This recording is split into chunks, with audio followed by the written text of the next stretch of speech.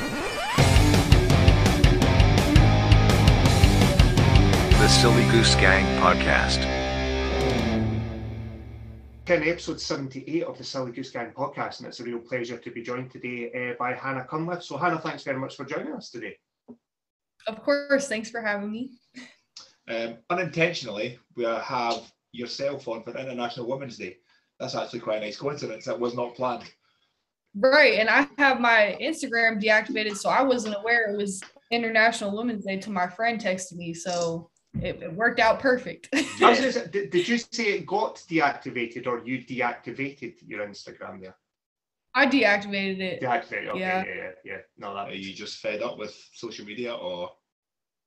Yeah, I feel like I need to focus, and being on social media and just it can be distracting, especially if you're like, going up and swiping up a lot or just opening your apps. Like it can become habit, and I just feel like with the war and just everything going on, it's just I need a break. And honestly, I've been a lot mentally, I've been a lot clearer since I've deactivated it. So yeah, I kind of decided just a couple of days ago, like just to stop listening to anything to do with the war. And just like I cannot. Oh my God, this is so fucking mentally taxing.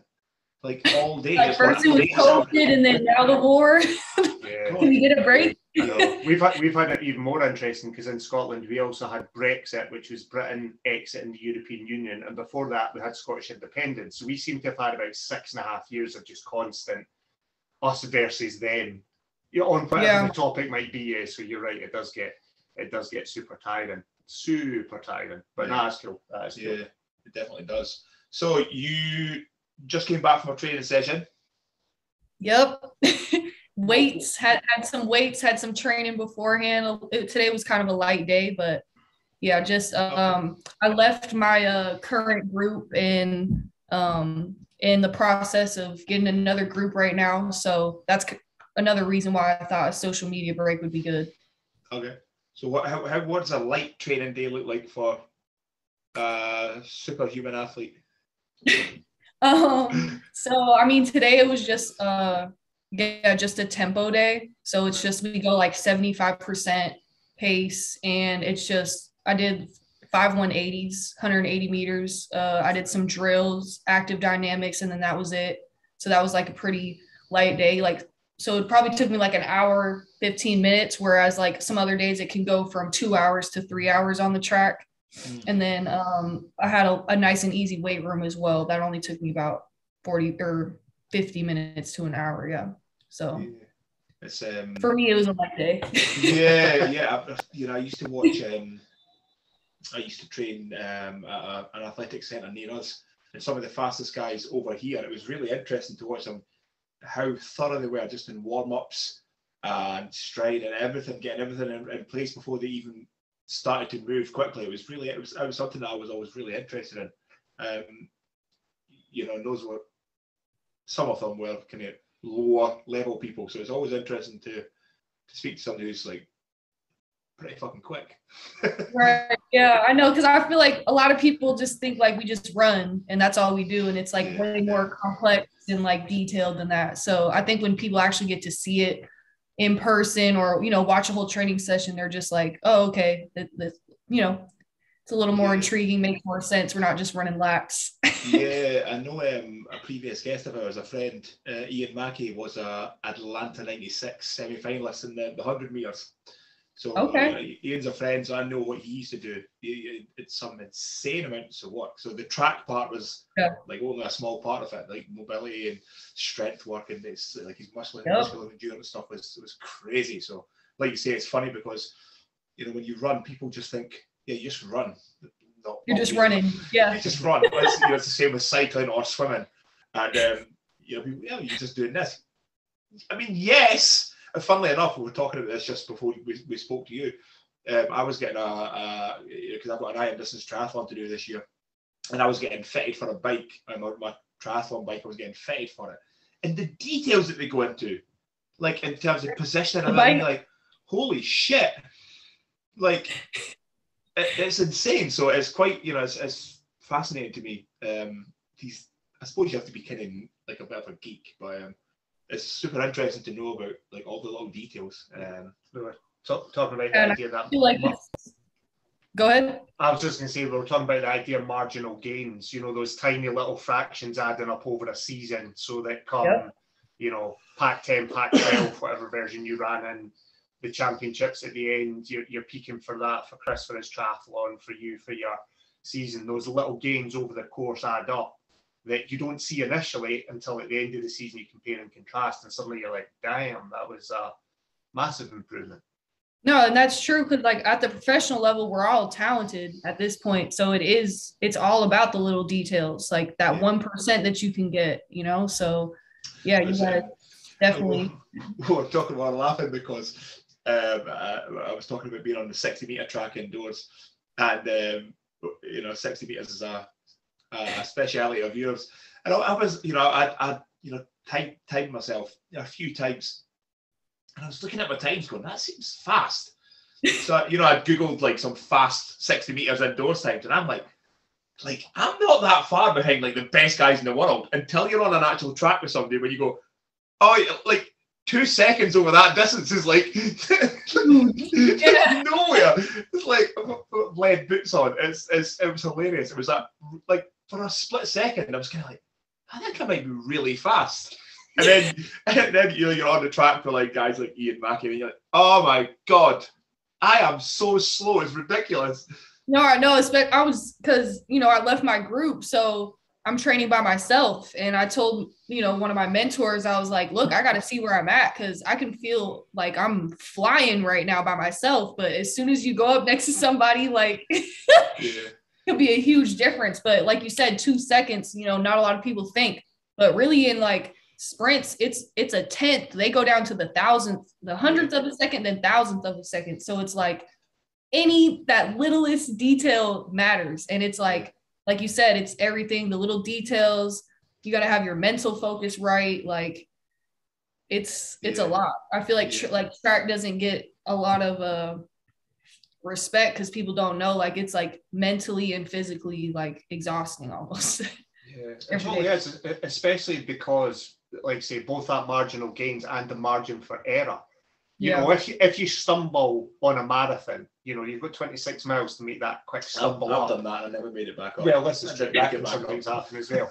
But I just kept stumbling. If you stumble coming out of tracks, I used to hurdle many years ago, and you know, you clip that first set, and everything just chains on from there, and suddenly you're falling over the third or the fourth.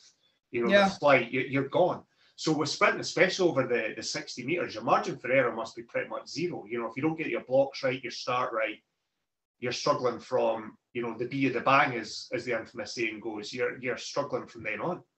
No, exactly. Because if you mess up your start in a 60, I mean, basically you're accelerating and you got about 20 meters to run, if that. So it's like, you mess that up, you're gonna have to get your legs turning to catch up to everybody. So especially in the shorter 60, you have less room for error. That was one of the coolest things that I was ever told when I was sprinting. There was another guy that I know, and he was explaining to me about how you when you're using blocks, how you explode out, and there's a point where you have to sort of like rotate hips and stuff. It's like the point where you can't accelerate anymore.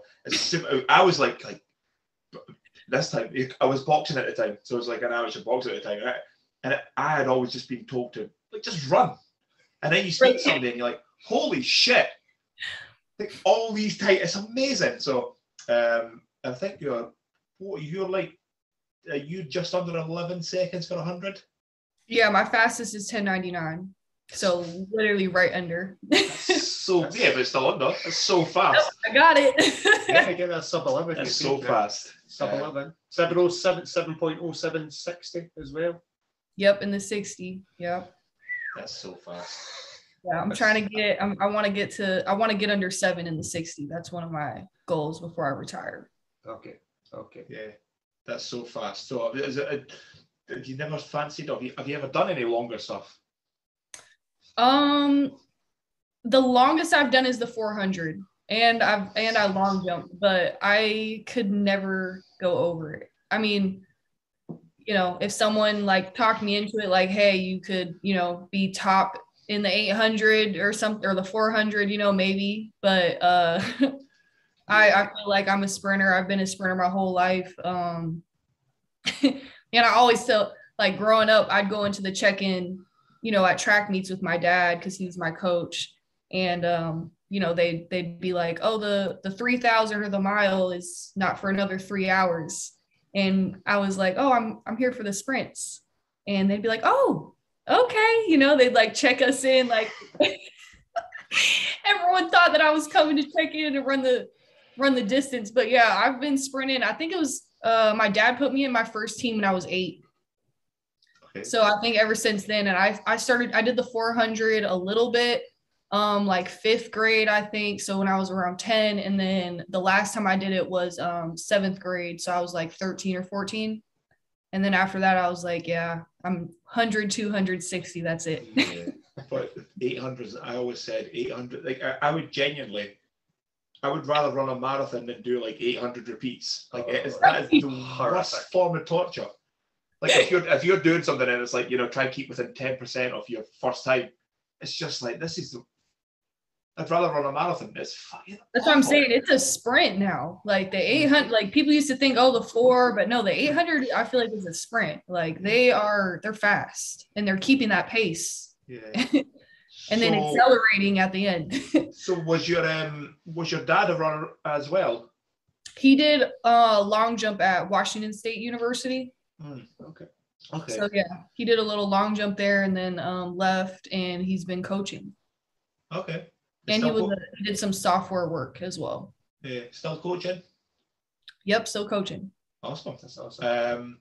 Yeah, so the other thing that you're highly involved in is the anti-child trafficking. Not child trafficking, as Ali told somebody this today. Indeed. Is that because I almost worded it exactly the same. When you feel yourself stumbling, you go, yeah, she's highly involved in child trafficking. Not child trafficking. Fighting against the child trafficking, or raising awareness of. I don't know how you word it.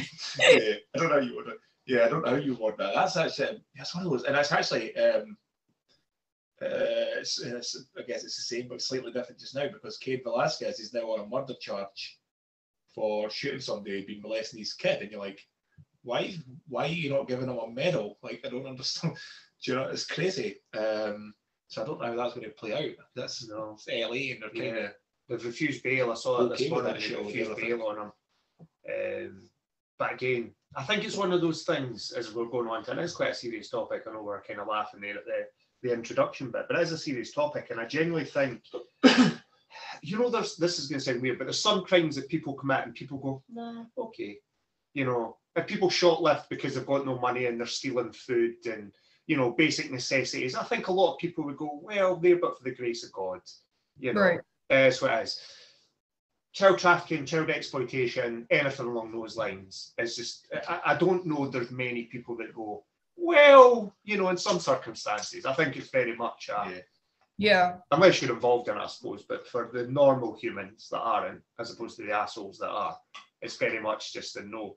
Do not pass go, do not collect £200. This is a hard line in the sand, the hill that you're willing to die on kind of. Absolutely. Crime.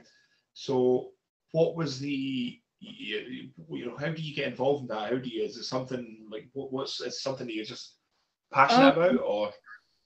So I've been in a lot of systems myself, and I've had friends who were in like foster care, and it's abusive, like foster care and stuff like that. It's supposed to help the kids, but majority of the time, those people that are fostering them just want the money.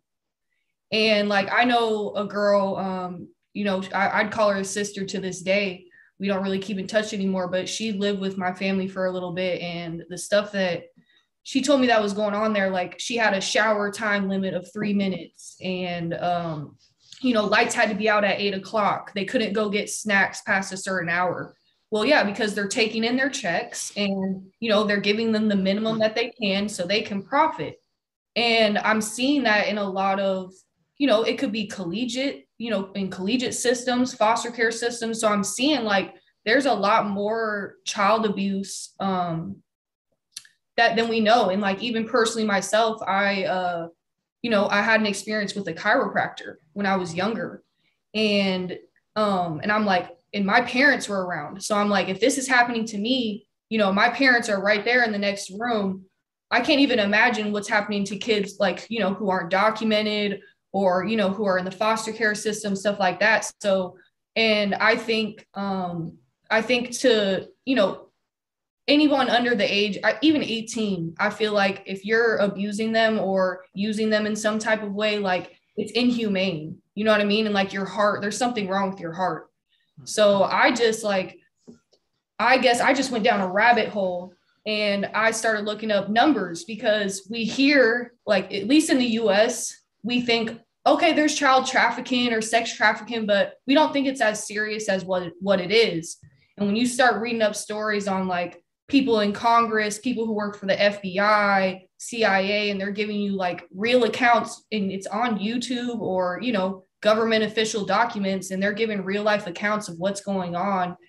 And I feel like people in the US just think, oh, it doesn't happen here, so we're fine. It happens overseas. And it's like, no, it happens right here, like right under our nose. And it's way bigger than what we think.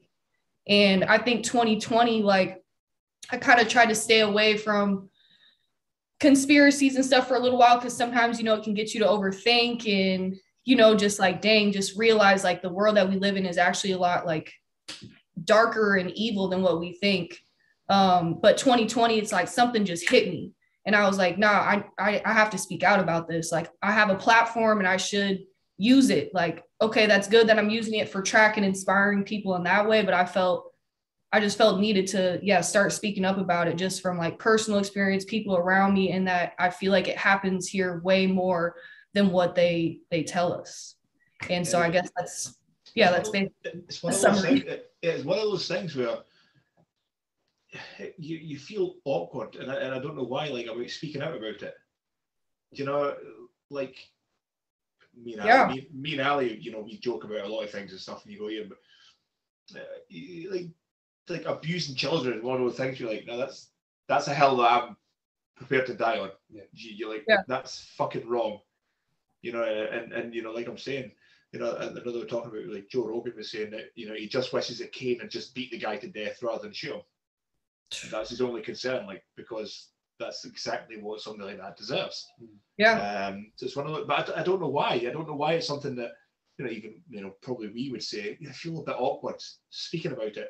And I don't know if it's because people do think this happens in a far away land, but it does happen in, every city, town, village, worldwide. I don't know why. I don't know why we would feel kind of awkward about it. No.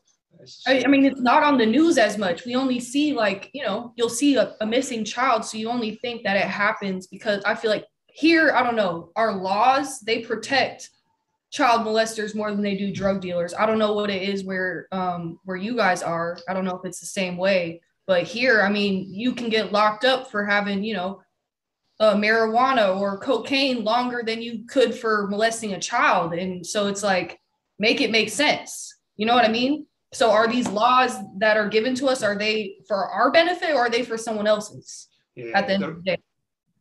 No, sorry to Hannah jumping in, but yeah, we've had, again, in Britain, or England more specifically, but Britain as a whole, we've had a lot of historic cases that have came to light, both within the care system, because we had a lot of religious convent type schools / foster homes that unmarried single mothers would have a child and would be forced by the church to give them up, particularly in Scotland and Northern and Ireland, because they still are very religious countries. So if you were an unmarried mother and you became pregnant, what often happened was you would disappear to your relatives for several weeks, and then basically, as the pregnancy was starting to show, you would deliver the baby and you would never see it. The midwife would take it and basically hand it to this convent school, and they would take the child and raise it within this convent system, exactly as you were sort of describing.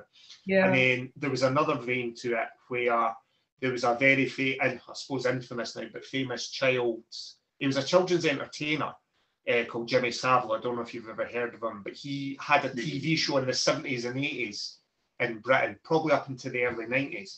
And his show was called Jim Will Fix It. And what he basically used to do was get kids onto his show, and they would write in and say, "Dear Jim, I'm a massive fan of athletics. I'd like to meet Hannah Cunliffe."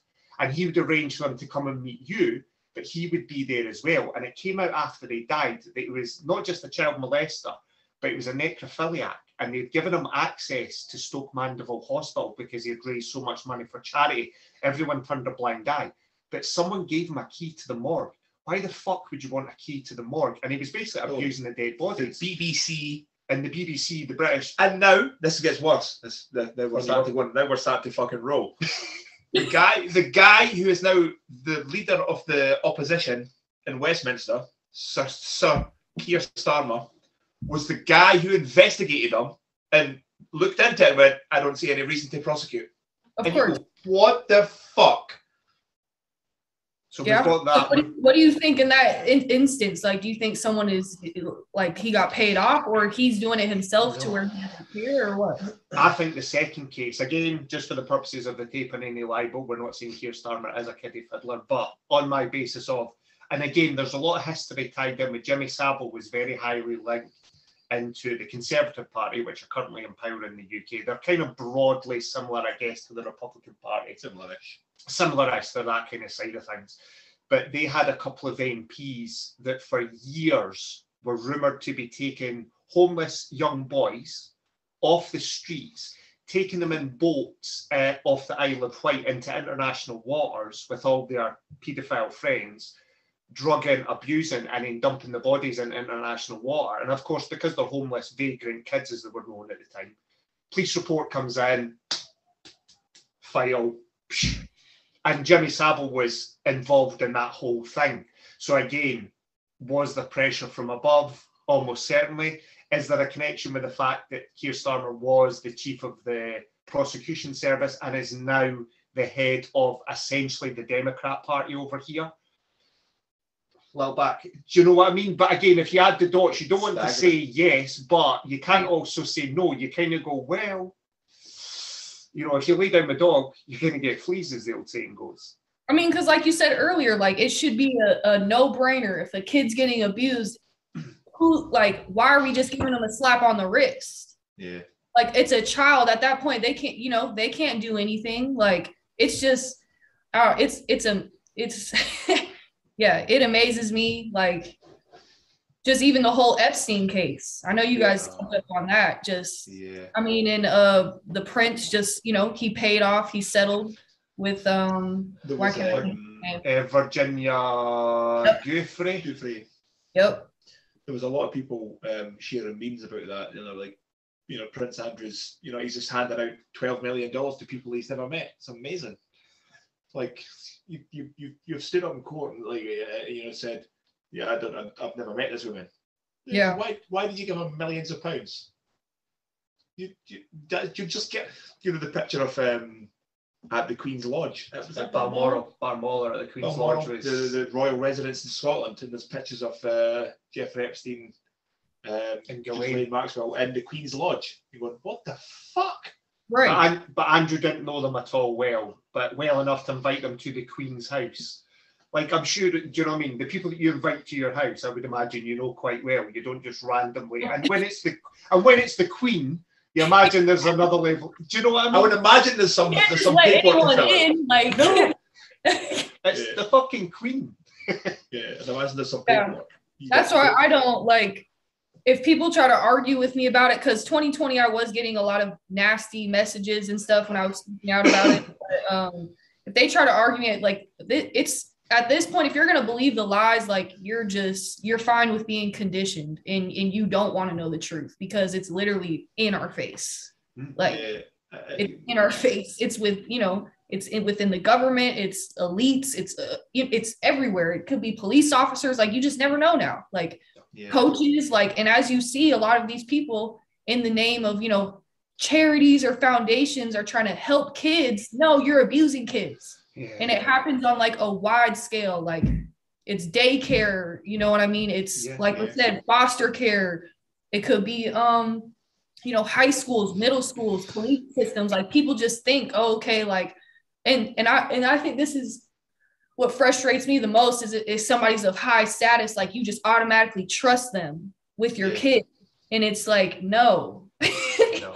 You know what I mean? Like Bill Gates' wife came out and said part of their divorce was because of he was so close with Epstein. And I didn't get to, my friend just sent me the whole article and I didn't get to read the whole thing, but I was just like, you know, and this guy's a software engineer, and then we're trusting him with medical advice. Yeah. Like, when are we going to use common sense? You know, I think if once you fly with somebody after they've been convicted of child sex offences, I think it's safe to say that that person's a fucking piece of shit. I always said though in that I would give someone potentially a pass for one flight, in as much as it, and again, before this sounds like I'm advocating for it, but Just want to say, let's say, you know, because Epstein was, as you were saying, Hannah, very influential, very well connected, you know, and along with like Harvey Weinstein, you know, they were all flying about. So if you're like a young aspiring actor, let's say you get invited a chance to go to this tropical island and you don't know all the rumours.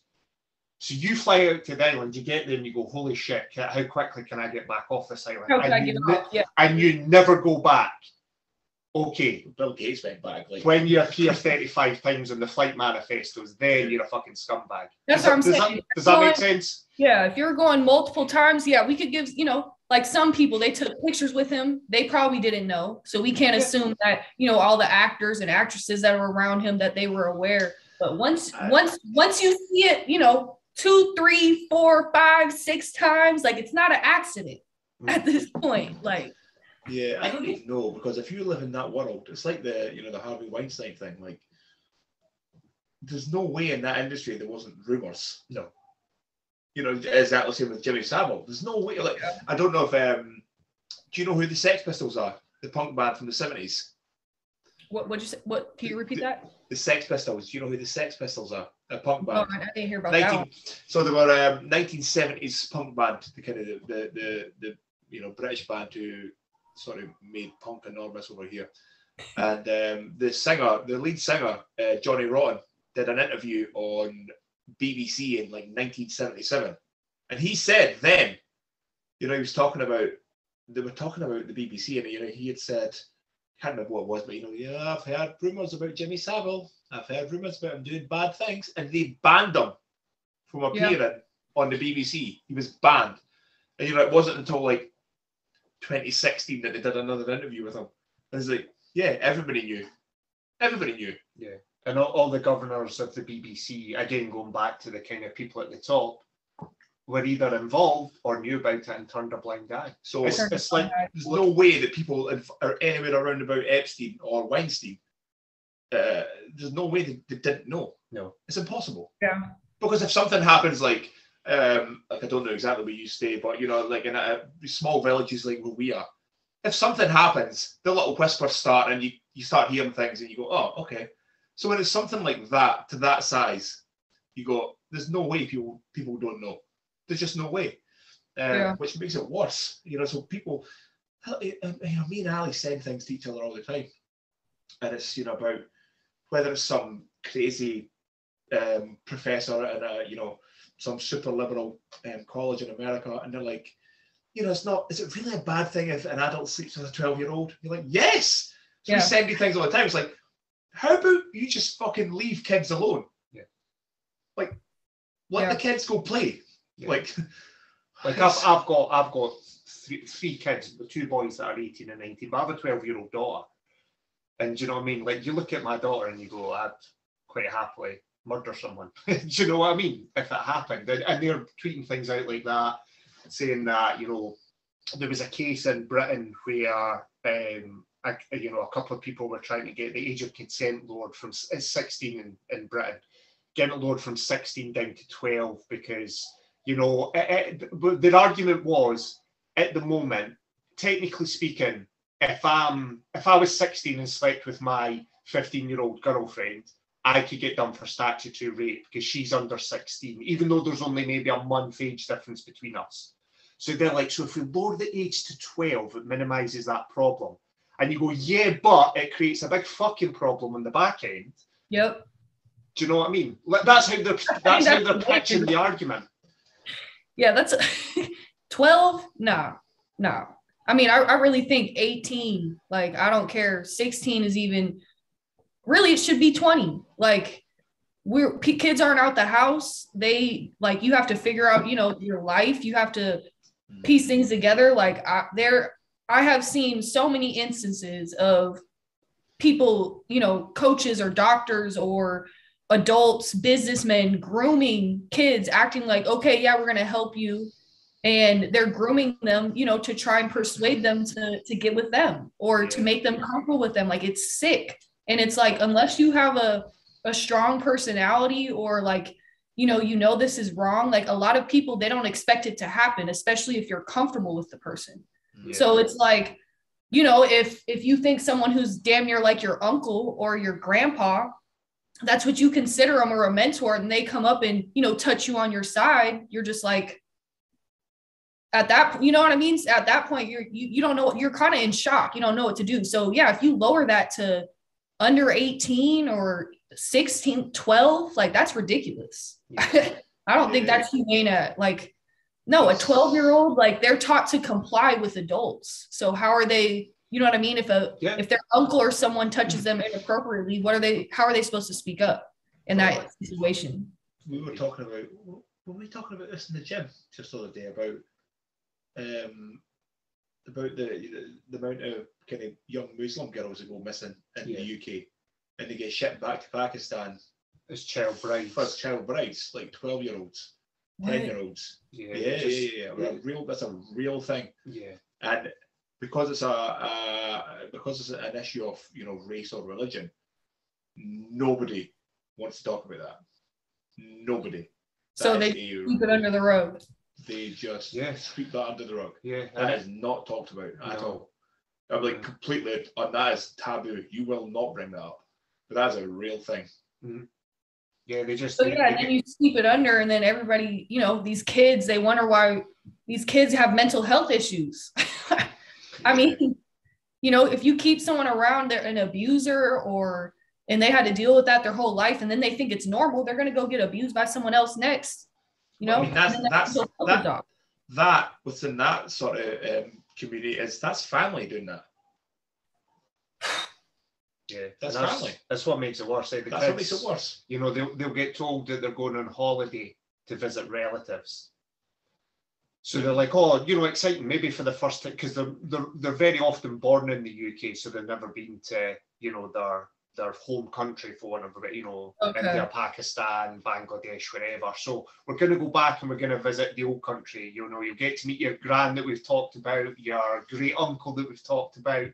And then suddenly they turn up and they go, and by the way, this is your cousin and you're about to marry them and they're 26.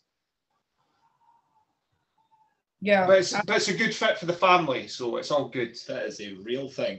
I don't know that. Yeah, good fit for the family. What about for the individual? Yeah.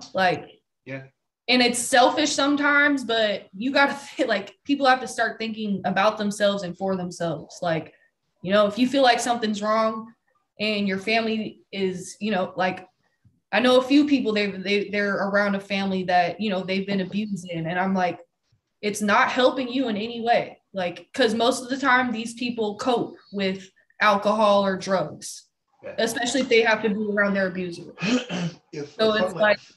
Funnily enough, though, Hannah, I was talking to Ali about this, earlier on, and we're talking about, somebody that I had known before, and it's like, if you're and this happened to me, once you're very close to somebody, you kind of stop seeing the bullshit and all the shit that comes with them, and you just kind of see them for, whether they're my friend or whatever. It's not until you can step back and go, holy shit, why was that so stupid? Yeah. So it'd be the same thing if you were, leading on, a child. They wouldn't know any better because well, this is my uncle, my auntie, my cousin, my dad, granddad, whatever it is. So they should be comfortable in that position. They don't realize that they're being abused. Yeah, and it does happen within family. It happens within, like, the abuser is always someone closer. It's not a random, like, it's either a friend or a family member, statistically speaking, for most of those cases. it is someone close to the family that you would trust your kids with that it happened. It's like you were saying there with the kind of coach authority figure. Two big cases. I don't know how much you know about this, Chris, but I'm sure you will, Hannah, because it's based around American sports. But Jerry Sandusky at Penn State, and then Larry Nassar, as the gymnastics doctor. I think he was maybe at Michigan, University of Michigan. I think he was at for a long time. Maybe Michigan State was one of the two of them. But he was in position, both of them, but in positions of power. Jerry Sandusky ran a charity, like you were saying, Hannah, to get access to young, underprivileged boys. And he would be like, come along, come to Penn State games, which is one of the biggest collegiate football teams in America. Okay. And he would give them access to the changing rooms and get to see them. Yep. And he was literally raping these children. And again, and then taking them back to the parents and saying, we had a great weekend. Can I take little Jimmy again next week to Penn State? And they're like, wow, cool. Yeah, my kid's getting access to all this cool stuff. And Sandusky's giving out trainers and T-shirts because Penn State's sponsored and got all the kit they can hand out. And Larry Nassar again, you know, Simone Biles came out and spoke about the fact that Nassar had, and amongst many other people, but Simone Biles probably the highest profile that I was aware of, certainly. That I was certainly aware of, and came out and said, you know what, he abused me under the guise of physical examinations. He was doing the internal pelvic examinations on like 8, 9, 10-year-old girls. Yeah. But it's because you don't. And he was asked by the police, and I remember seeing the interview, and he's like, "You don't understand how my work goes. You know, I have to put my fingers inside them to work their internal pelvic girdle." And you're like, "What? No, you fucking don't." Yeah, you want to do that. You don't have to do that. Like let's separate the two. You know what I mean? Like, it's. Yeah, I watched the Simone Biles thing. Yeah, the what was it? Athlete A, I think, on Netflix. Yes. And I do remember the football. Where'd you say was that? It was at Michigan. He was an older coach.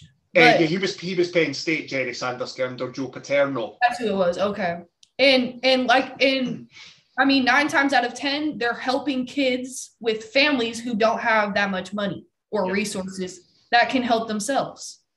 So these parents are thinking, oh, you know, these people are doing a favor. My kid's getting good connections. You know, he's going to this college football team. He's in the locker room getting a real experience. So they think they're doing something good for their kid. And meanwhile, you know, the coach knows, well, this is an underprivileged family. Oh, this is perfect. I can abuse them. And if later on I can just pay the family off. Like it and they know, like they know who to prey on. They know who's weak. They know who comes from a bad family background. They can read that. Like, they're a lot smarter than what people think to be able to, you know, maneuver and get away with it for so many years. We spoke to, oh my God, I'm terrible with names. The undercover FBI guy. Oh, Bob Hamer. Bob Hamer. Okay. He had worked with, you know, Bob Hamer was an undercover FBI guy, and he worked with some mafia guys and drug dealers. And one of the things he did was people who were into you know, abusing children. It was called NAMBLA, North American Man Boy Association, just to give it a nice term for the T-shirts. He was saying that when he was speaking to them, you know, infiltrating their organization, that they were all very normal and they didn't really see as what they were doing was wrong. Yeah. Like, so they just get to a point where this is just normal now, and you're like, it's not. Like, what the fuck is wrong with you? Yeah. And this is when I don't believe. You know, when people like to talk about, you know, trying to rehabilitate people, I don't think you can rehabilitate those people. I think they need lined up against the wall and shot. Do you know what I mean? Because how do you? I can't even put it into words how that makes me fucking feel. Yeah, and I think I just think this day and age, people, they like our emotions and our heart. Like, we don't feel empathy for people as much anymore. So I think people are just like, well, I got to go to my job and, you know, I got my kids, and as long as my family's fine, it's okay. But until it affects, you know, their own family, I think a lot of people are just fine with not talking about it or sweeping it under the rug. And I feel like that's why it happens worldwide, you know? Yeah, it totally does. I know. I remember seeing, maybe it may well have been around about like 2020 when you were talking about Hannah. And it was things just about, I think it was to do with like the number of people who had died from COVID.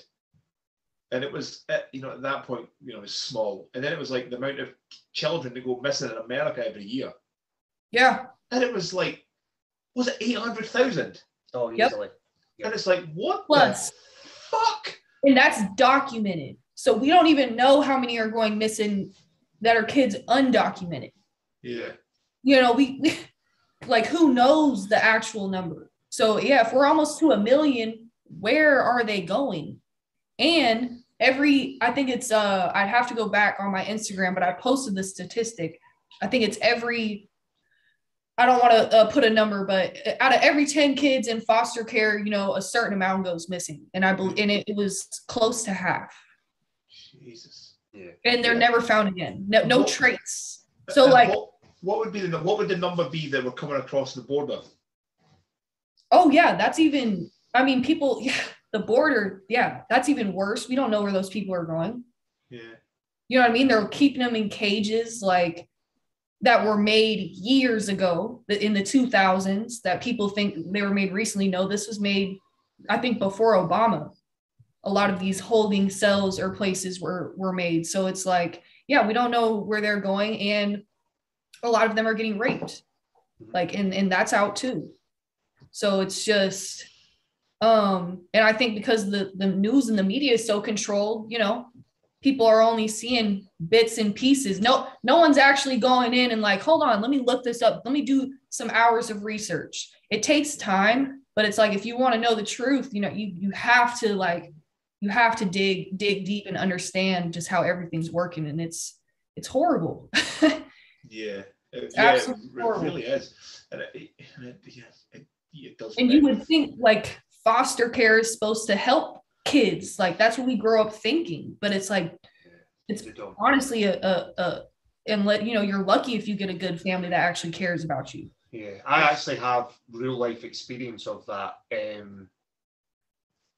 I won't name names, obviously, but there was a couple that both my wife Sandy, me and Sandy knew them, and they were foster carers, and they'd taken in 3 kids, and they were getting £800 per week per kid.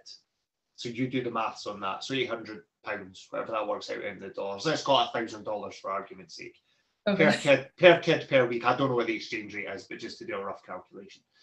And they were exactly like you were saying. You know, the kids had, and I get every parent has, you know, a bedtime. Right. Do you know what I mean? But this was like a level above. And like one time they had one who was, the kid was 4.5, one of them. And they'd been in and out of care from birth. So they had a lot of, you know, what would now be psychological issues. We're going back kind of 10 years or so ago now, even longer than that actually, 12 years ago, because it was just after Anya was born. Anyway, and the little kid had wet his bed one night. And the foster dad made the kid stand in a circle here drawn on the ground, bare naked, to teach him a lesson for pissing himself, till the kid basically passed out, because it was the middle of the night, until the kid basically passed out, stood out, fell and split his eyebrow. And I know for a fact that the foster dad reported it back to say he tripped over when we were having fun in the garden playing football. And it was on the outside of the eye, so it didn't look like a punch, because it was genuinely fallen down and cracked his brow ridge off a set of drawers. So it was on the outside of the eye, where a lot of kids do get dinks and scrapes on their face because they fall over, as kids do. And that was one instance that I knew about, and he told me about it. And me and Sandy reported it back to the relevant authorities, and nothing happened. And then it happened again with another situation, and we reported it to the school this time. Okay. And literally 3 days later, social services came in and took all the kids away from them. And they came at me for taking away his income. Came after me physically. I was like, that's cool. I'm quite happy to put the hands up. Like, do you know what I mean? Like, I'll swing back. That's what I'm saying. People are so concerned about paper that's not even like it's not even a real currency. They'll burn it. Like, more concerned about that than these kids, and they'll take on 6 or 7 kids at a time for more money. Like, how can you pay attention to them? How are you feeding them? Like, well, that's what he was looking to do. He was in the process of trying to buy a bigger house so he'd have 3 extra bedrooms, because he'd worked out more kids. The extra rent he would pay on the mortgage, whichever way he was doing it, would be more than counterbalanced, because he could put 2 kids per room. If they were of the same sex and within a certain age range, you could put 2 kids in. So he's like, I could get an extra 8 kids in, times it by $1,000. So I'm suddenly making $5,000 a month for caring for these kids. But as you say, how can, at that level, and if you are just interested in the money, and there are some wonderful foster families out there, but this is one example that I saw where the guy and the mum were assholes. And as I say, he physically came after me when we reported. He knew it was us because I told him. Oh, you told him? Yeah, he was like, oh, they've taken the kids off. I was like, good, that's the second time I had to report you, you prick. And he was like, you fucking took all my money off me. And he literally started swinging at me. And I was like, okay, we're going to swing back now. Do you know what I mean? Yeah, that's fucking insane. What was the that story fairly recently? The little kid, and there was audio of them on the telly. Oh, that was fucking horrific. The mum had tried to murder the dad, and then the dad had got custody of the kid, and then the dad it was basically the boyfriend. The mum and the boyfriend. So the mum and the dad, the biological mum and dad of this wee kid split. So the mum got a new boyfriend, which a lot of people do, and he had 2 kids himself, the boyfriend, and he basically had the boyfriend, the mum, and the 2 other kids basically abused this wee boy to the point of death. And there was that in California? This was over here. This was here in Britain. Oh. And basically there was audio released as part of the court footage. And I'm not too ashamed to say it. It teared me up listening to it. And they basically starved the wee boy, were feeding him salt, beating him, putting cigarettes out on him, making him eat dog feces, like horrific things. And at one point in the video that they showed, and again, I can feel myself choking thinking about it, but the wee boy literally said it was recorded on a CCTV that they had installed to check that none of the kids were sneaking their brother food. That's how fucking sick and twisted these bastards were. And literally, the wee boy was stood. He could barely stand up. He hadn't been fed for 4 days, they reckon, by this point. And he burst into tears and said, "Why does no one love me?" And it's like, how can you, that's to put people in tears, you know what I mean? Like, how can you even, yeah, it's so just, sad. It's sad. And that case sounds really similar. I don't know if you heard of, I think it's Gabriel, was it Hernan or Gabriel on Netflix as well? And that was a very similar situation. They were keeping him in a cupboard, starving him, putting out the cigarette butts on him, beating him up. And he was going to school.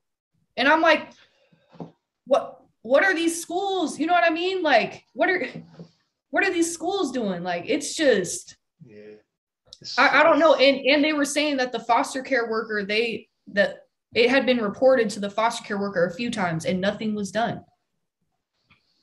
So at this point, it's like, okay, are the foster care workers just trying to get a check? Do they really care? Is there at this, are people's hearts open right now? We see that a lot over here after cases like that, the heads of protective child services or the equivalent will come out and they'll wring their hands and they'll say, lessons will be learned and this won't happen again. And then 18 months down the line, another case comes out. And that, being like you said, Hannah, that's the one case that makes it into the public view. Fun. How many other are brushed or don't hear about? This one makes it out. And it's the same, like you said, it's happening in California, it's happening in Britain, it's happening in Scotland. And they come out and they say, lessons will be learned and there'll be new safeguards put in place. But then what happens as well is councils make budget cuts. And the first budget that tends to go are things like that. So then, you might have had a department of 30 social workers or, foster care workers. And now you cut it to 20, but your workload stays the same. Yep. And then they cut it to 15 and suddenly you've got half as many people doing twice as much work. Yeah. And they can't keep up with and things slip between the cracks. And again, people then exploit that because they know that's happening. Yeah. Yeah, and there probably isn't. I haven't even looked up what the budgets, are in each state for that. But yeah, it's probably not comparable to what we're doing for the military, a military budget. So it's just, it's backwards. And it's here, I just feel like it's the whole system. It's backwards. Something needs to change. And we all just sit here and complain 24/7. So what can we actively do to try to make a change? And that's kind of what I've been trying to figure out. I'm like, you know what I mean? That's why I started using my platform. So I'm just what can we do at this point? Because that's happening everywhere. That's the thing. Somebody like you who's, well known and has a big platform. I feel like people like you could. But then, maybe it's a risk because maybe sponsors go, yeah, don't say that because that's not good. You know, and it seems like it's like who like surely looking after children could only be described as being good. Like Right. stop abusing children is something that we could all agree on. Like Agree on, right? you know, it's like you know, it's one of those things, you know, things that cause, you know, men to rape, and it's like you're a rapist. There's nothing that causes it. You're fucking Surely we could all agree on that's a bad thing. A skimpy outfit. That's why he raped you. No, he has no fucking self-control. Yeah, like, let's just lay it out there. Why he did that? Like, it's like all the ones like you say, where it's like, here's a short list of how not to be raped, and it's like, don't be a rapist. Don't be a rapist. Yeah. you know, it's that simple. We don't need to go any deeper. And it feels like, you know, those things like like we should all be able to agree on things. Yeah, like, okay, let's don't abuse children. Okay, but like don't rape people. Like, you know, don't be racist. Like, surely these things should be like the first things you're writing down on how to not be a dickhead. Right. Like, how hard can it be? And the fact that you sort of worry about speaking out about it, it's great. Like, it just seems like I don't even know what to say. Like, it's just so insane. Yeah. So insane. So, but like you said, you posted about it on your platform starting in 2020, and I saw it because I've followed you for a couple of years now. Without wanting to sound like a weird stalker on Instagram. Oh no, yeah. But I followed you for a couple of years on Insta, and I saw the shit that you were getting off people, and that baffles me as well, because I don't know if it's because you're a woman, I don't know if it's because you're a young woman, I don't know if it's because you're a young successful woman. Does that make you more of a target that people feel like the internet trolls can be like, yeah, well, fuck you, Hannah, and you're privileged and you throwing it? I don't know, but why do people come after people for raising it? It makes no sense. I'm expecting us to get shit for posting this episode. Cool, good. Me and Chris will take it all the way. You cannot come after Scottish people because we will be savage as fuck. I invite it forward to the comments in the YouTube section. I'm open this open challenge, internet section, fucking bring it. We'll call you all the cunts in the world. However, for yourself, you did get shit on social media, which is baffling. That you're raising a high profile of something that we can all agree is a awful subject. It's an awful thing to be happening. So why do people come after people? Oh, you shouldn't be talking about that, Hannah. You just need to be pretty and run fast. Run and track, run sport. Yeah. Stay in your lane. Stay in your lane, come left. Stay in your fucking lane. Yeah. Like what? Yep. I see. Instantly, I would go check that motherfucker's hard drive. Yeah, you're like, all right, something's up with you, sir. Because no, yeah, it did get to me mentally. Like, I was really worked up. I feel like I'm better to a point now where if someone were to go on my social media, I have really good self-control. Even if they trigger me, I know not to respond, because it's like, you're just ignorant at this point, and I'll let you talk to yourself. I'll block you or I'll delete your comment. Like, it's not too hard. Yeah.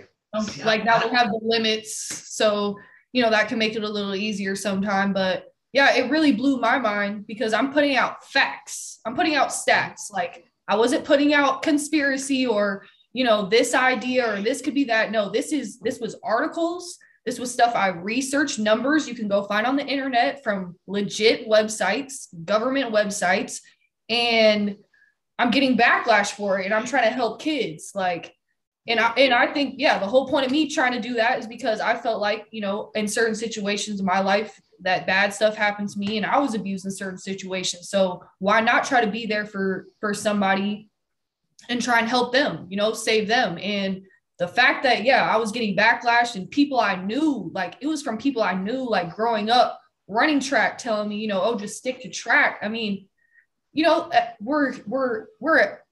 I just feel like athletes or, celebrities, we all just have a talent that's glorified. But at the end of the day, we're all human, and we should all have the same human, what would you say, principles? Yeah.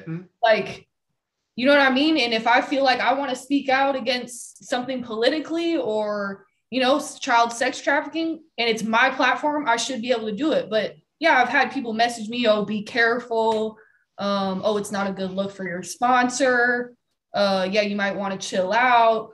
And you know, I'll take my breaks here and there, but I just feel like it's something that has to be said. Like one of the things that I've figured out over the last couple of years is, you know, especially when things were getting a little bit sketchy in Europe, the UK, when they were certainly in Scotland, we had like COVID vaccine passports and stuff were coming in. Did they drop that there? Or is Just, it still in effect? Just, but we still have some restrictions, but the COVID passport got dropped the day after my son turned 18, which he was delighted with because it meant he could go to the pubs. so it was one of those things where it started to get a little bit worrying at some point, because, you know, there was talk of, you know, not being able to go to supermarkets unless you had a COVID passport. And one of the things that, you know, really got to me was you have to stand up for what's right.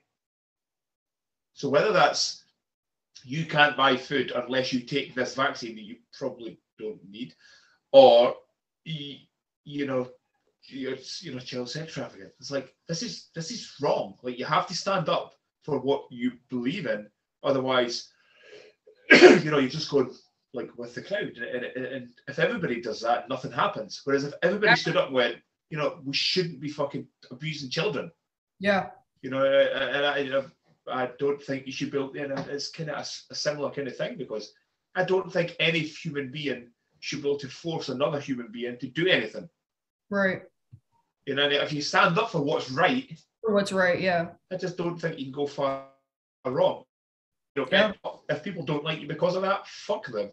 Fuck them. Yeah. No. I mean, they do it even the Olympics, you know, they were trying to ban some of the athletes from doing certain protests on the podium and stuff where they were going to be kicked out. Why? Because politics is in sports. So if somebody wants to raise their fist on the podium, you should let them. If they want to wear something that's going, you know, anti-racism, anti-child trafficking, whatever, let them. Like, we got to this point in our career, we got to these platforms, and this is what we should be able to use for, but they just try to dim those lights. I mean, Kyrie Irving, like, that man lost millions of dollars because he didn't want to get a vaccine. He's on a team playing now, still on that team.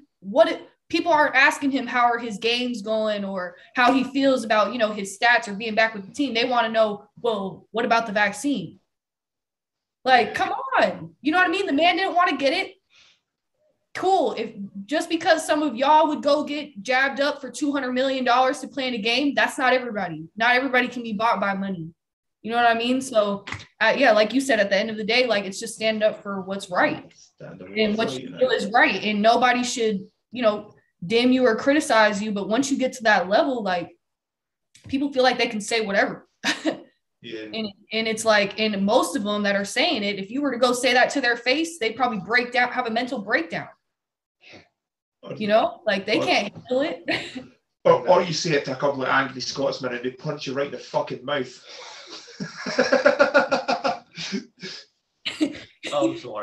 You guys got more.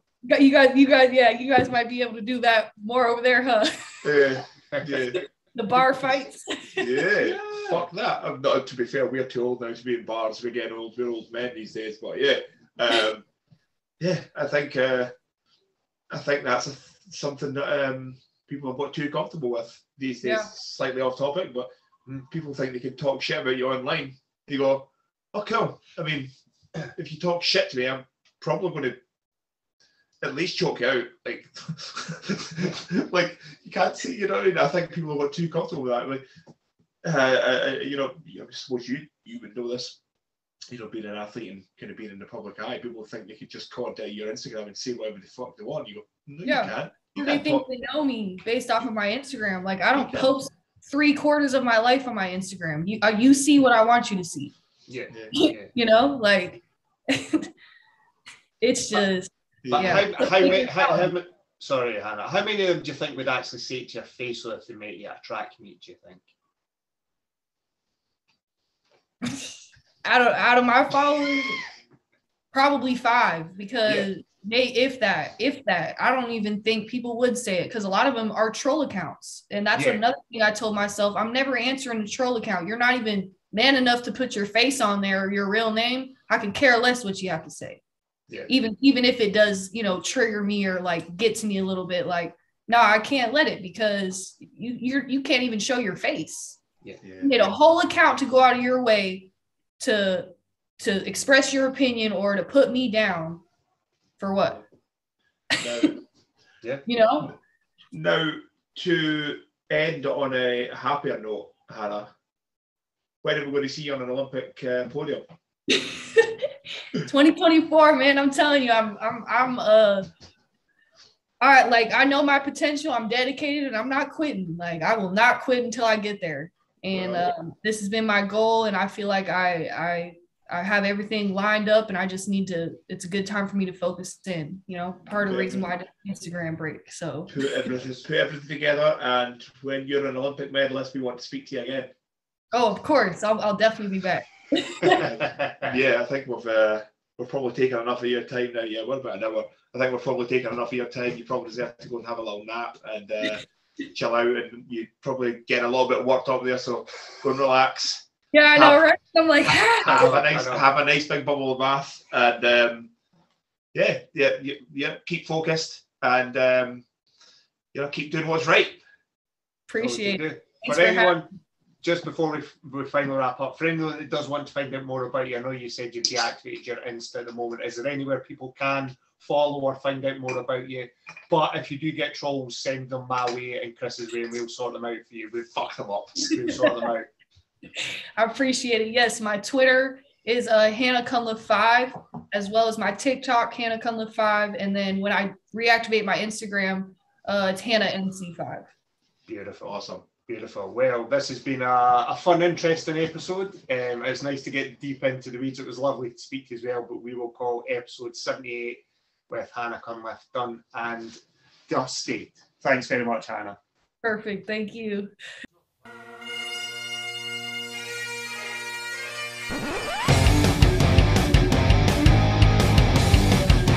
The Silly Goose Gang Podcast.